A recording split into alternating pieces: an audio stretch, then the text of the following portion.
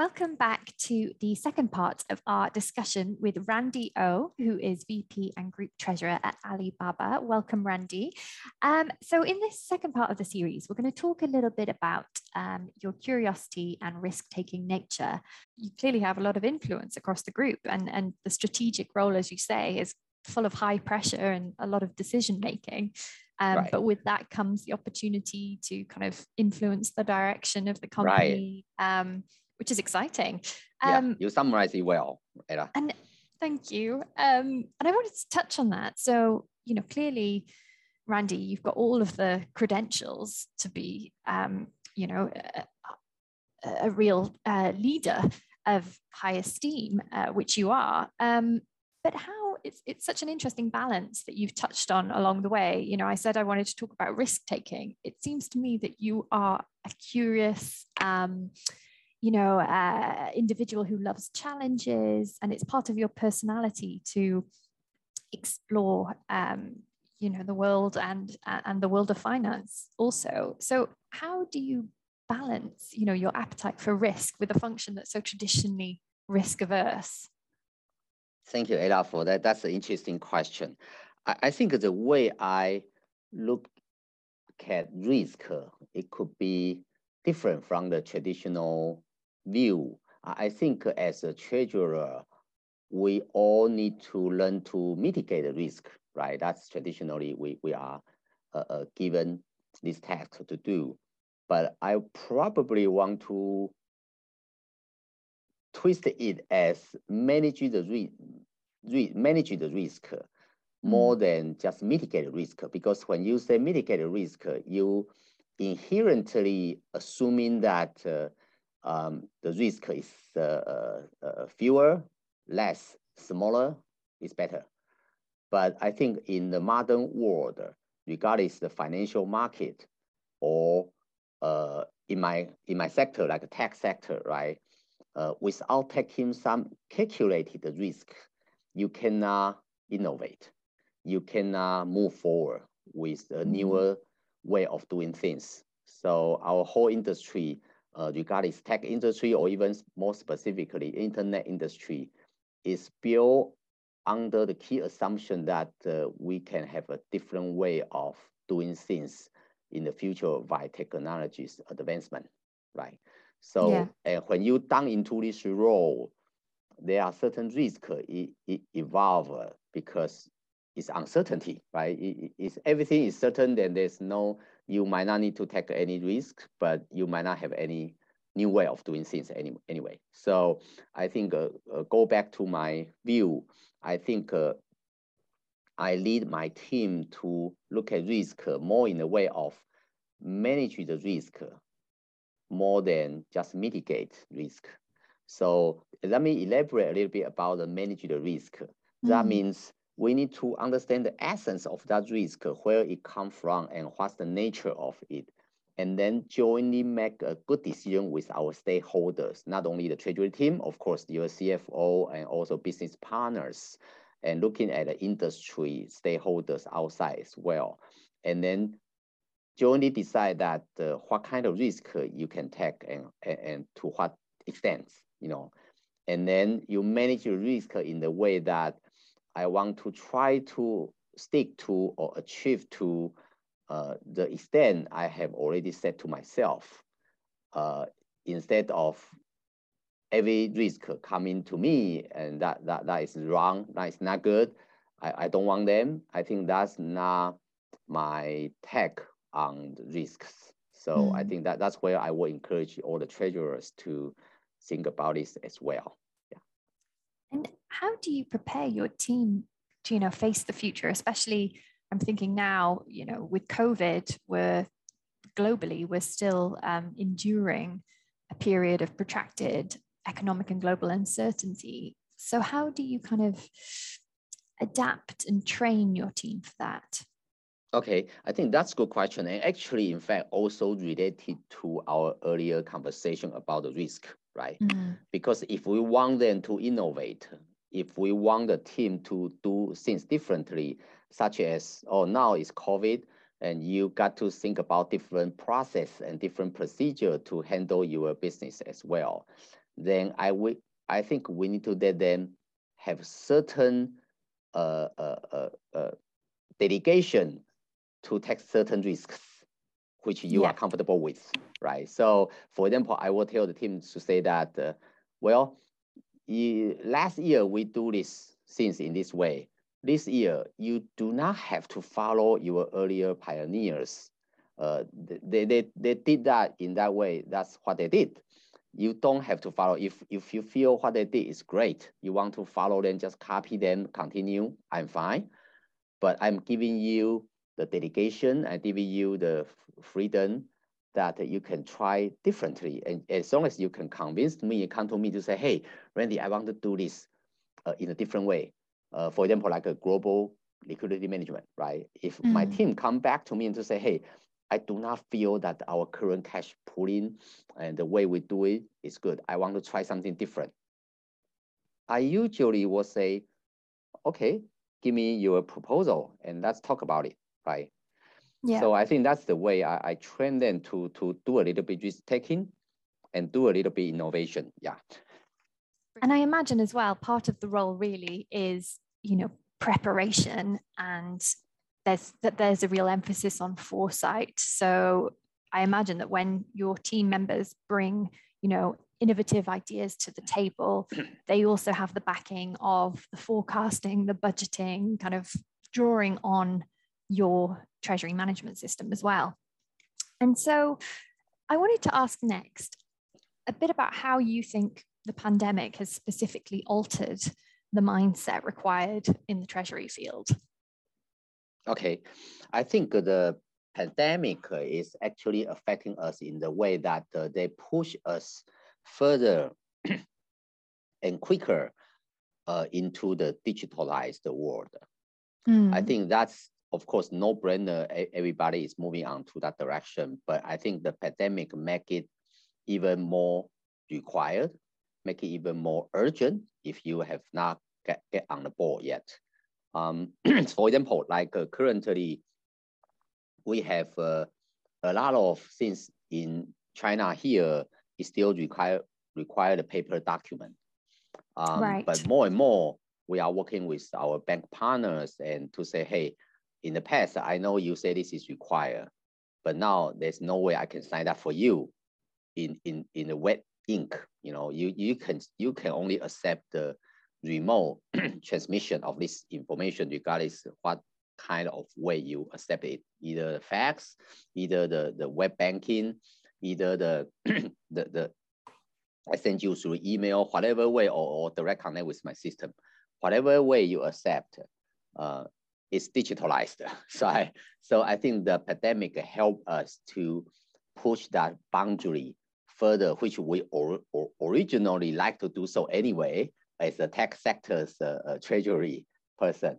I think that helped our bankers, our regulators to recognize that, well, it seemed to have no choice by moving on to that direction. So I think that is, I would say, the good thing in terms of digitalization journey. Yeah.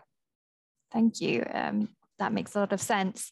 And are there any additional kind of key takeaways that from the pandemic that will kind of anchor your approach going forwards? You know, have you been more closely monitoring XYZ, you know, within the system? Are you kind of looking at longer periods when it comes to budgeting or forecasting? Is there anything else that has affected the way you work? That's an interesting question. I would say I still go back to my favorite topic earlier on about the risk. You know, I actually feel that that pandemic makes us understand uncertainty better. You know, and in the past, we sometimes feel that or that decision has been made, so it should be in that way. Oh, that's market. The market situation has changed, so it must go in that way. And the pandemic helped us to understand that now more than our thoughts, you know, that most of the things are uncertain, you know, and now it's getting more vague. and getting more ambiguity than before. So that comes back to my point about the risk, right? Because I feel our approach is actually adapting into this newer world. For example, like again, back to that, the TMS or global cash management example, right? And we all use a lot of traditional wisdom and to do the cash pooling, et cetera, and TMS development, et cetera. That's good. But however, I will ask my team to say, in the future, when all these things are uncertain, is there any other way we can do things differently, right? So in this example, then that's where we start to pilot with the blockchain project, right? Because blockchain is the newer technology. We adapt them not because of it's fancy, not because of it just sounds innovative, you know, but we really think that according to the theory and the current practice we learn about that new technology, we feel that they must be able to help treasury field to become better. So we kind of feel that then we cannot wait for other people to do that for us, right? We should be the change agent itself if you really feel that technology help, right? Because we are actually tech industry treasury person, right? Treasury person. So I think that's something we should do and we should lead. So I start with 2 years ago with my team, and we asked the bank partner whether or not they are want to jump in and joining us to start with this pilot, you know, and that's the time where the whole treasury field, there's nobody know whether or not this is gonna be successful, where we want to do a cross-border remittance in real time, which means you remit something, some money from London to Hong Kong. We want it real time. Real time means just like you do that domestically, right? You remit this second, and then 1 minute later, or even less 1 minute, even in a few seconds later, and another side say, hey, I receive it, I'm gonna use this money to do something else. That's our vision, right? And in the past, we whatever reason, we cannot achieve that in the international financial system. And currently, with this new technology, we feel we should make it happen in that way. So we tried it 2 years ago, and start from everybody is uncertain about is this gonna happen or not, including our bank partner, right? They were willing to join us because they think we are the big tech company, you know, and our vision may be working, you know, they kind of want to join, but they also, I can see that they also have some hesitate because they have to persuade their international leaders to really put resources into it. But over time, in the past 2 years, by now, we are already making into the practice, and we really use this blockchain technology to do the real-time transfer. And also, it is under the current regulation framework. No problem, it's legal. It's following the current all the rules we should follow, but we can achieve that cross-border real-time remittance. So that's also help us to win the award of the best new technology solution by the Adam Smith Asia Award this year, right? So I think that really, thank you. I think that really is a good example where that we are willing to take some calculated risk, and to innovate and try to change the environment we are faced, regardless it's because of the pandemic causing some limitation to us, or because of the earlier generation of technology did not allow us to do, but now we are given the opportunity with the newer technology or newer thinking to try to develop something different. So I think that's a good example, combine a few elements. We talk about risks, pandemic, and the innovation and tech, you know.